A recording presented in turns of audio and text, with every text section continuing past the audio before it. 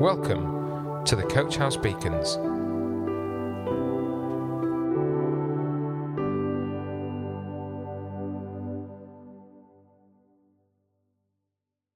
Hi everybody, how are you today?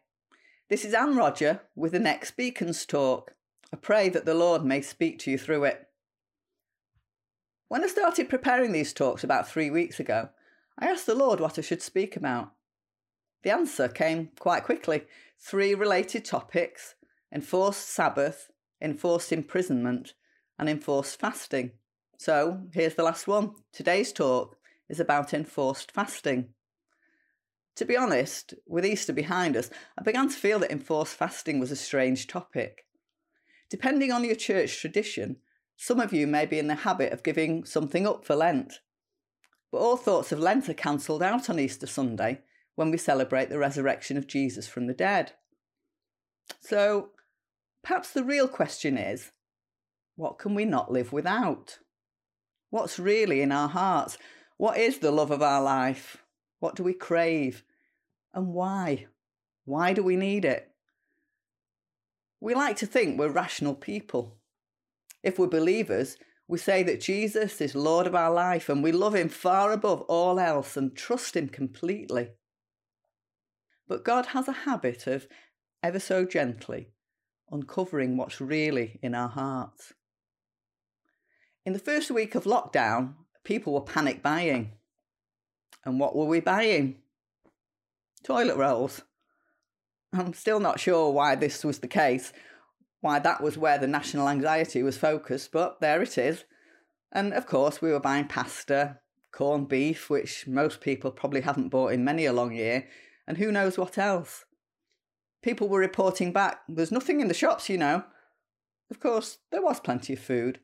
It's just that we're so used to being in control, having what we want, when we want it, that it was all very strange to us. And underlying it all, there was fear. What if the food runs out? It made me think about the Israelites coming out of Egypt. They had escaped miraculously from abject slavery. Their captors were extremely reluctant to let them go, to lose their free labour and the input they made to the Egyptian economy. Well, you know the story, and if you don't, look at the book of Exodus in the Bible. It tells you all the ups and downs of this captive people and their journey to freedom. One night, God gave very specific instructions. A lamb was to be slaughtered and the blood painted on the doorposts and lintels of the Israelites' homes. Death would visit every household that wasn't covered by the blood of the lamb. Now, this was an amazing precursor of what Jesus would do many, many years later. Jesus, the true Lamb of God, who shed his blood by dying for us, so that we too might journey from captivity to sin and death and find true life. That's the gospel in a nutshell. Anyway, back to the Israelites and their miraculous release from slavery. While the cries of anguish rise up from the Egyptian homes, the Israelites pass out from slavery and are led to the Red Sea. The waters part and they pass through on dry land. Can you imagine it? The amazing grace of God, amazing deliverance. Surely the Israelites will never ever forget the wonders that God did on that night. They saw it with their own eyes. The water parting before them, their enemies destroyed completely.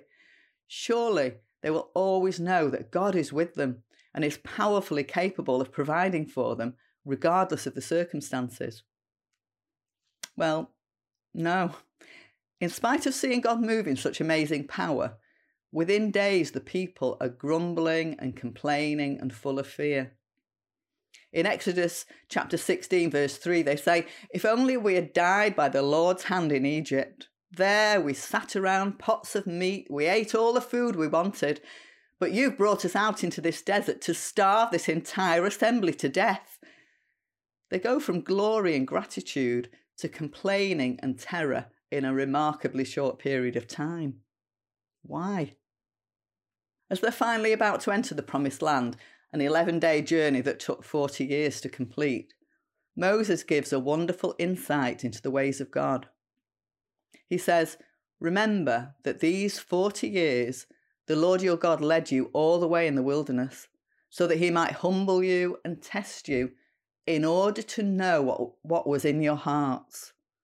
He humbled you, causing you to hunger, and then feeding you with manna, which neither you nor your ancestors had known, to teach you that man does not live by bread alone, but by every word that comes from the mouth of the Lord. Your clothes didn't wear out and your feet didn't swell during these 40 years.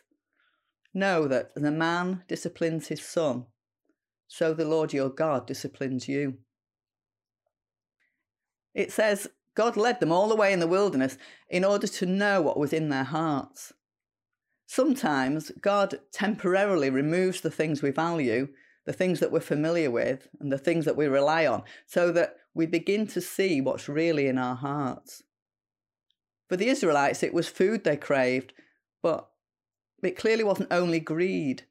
There was also that underlying fear that God didn't really love them, that he'd led them out of Egypt only to kill them in the desert. It took 40 years of wandering, and more besides, to plant in their hearts the truth that God did love them and would always provide for them, regardless of circumstances. When God shows us what's really in our hearts, it's to give us the chance to be free from it. Like the Israelites, what's revealed is not only greed, but fear. What if God doesn't really love us? What if he's not really in control? Or even worse, what if he is in control, but he still does things that I don't like and that I think I can't cope with? And if all the things I've tried to control in my life suddenly can't be controlled, well, that is really scary. God tests us as his beloved children for our good. We only really learn to trust God when circumstances put that trust to the test. When life is good, our trust is, in a sense, a theoretical trust. It's an abstract concept. But when we face hard times and have no choice but to learn to rely on God, he proves faithful. And then it's a real trust. It's a living trust. It's a solid foundation that you would stake your life on. As the Apostle Peter records in 1 Peter 1 verse 7, trials come so that your faith, of greater worth than gold, may be proved genuine. So, enforce fasting, not just food, anything. The big question is, what can you not live without, and why? You might be surprised.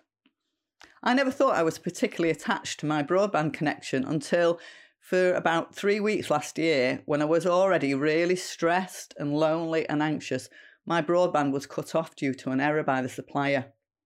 After a week of fruitless phone calls, I was shocked how quickly I turned from a fairly calm and reasonable person into a demented lunatic shouting down the phone at various confused call centre people.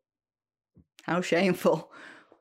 With hindsight, I can see that the distraction of feeling I was in contact with people through emails, YouTube, music and so forth was keeping my anxiety and distress at bay and giving me an illusion of control. Without it, there was no place to bury my fears. I had to lean in even more to God. But once God showed me my heart, my broadband problem was surprisingly quickly resolved. So, as you struggle with things being out of your control or your usual comforts being out of reach, what's really in your heart? In the enforced fast of not being able to do what you like, what is most uncomfortable? And what is the underlying fear? What if your favourite food is unavailable, chocolate is rationed, curry or pizza become a no-go area?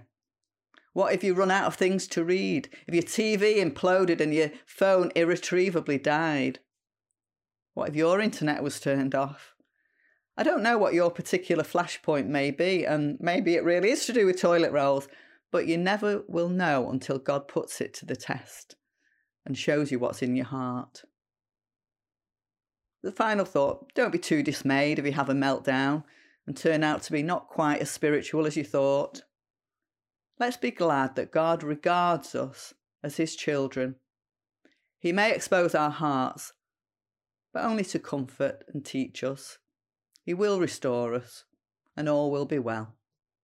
Just thank you, Lord, that you speak to us as your beloved children. You never cease to teach us, to train us, and more, Lord, to just gather us close to yourself.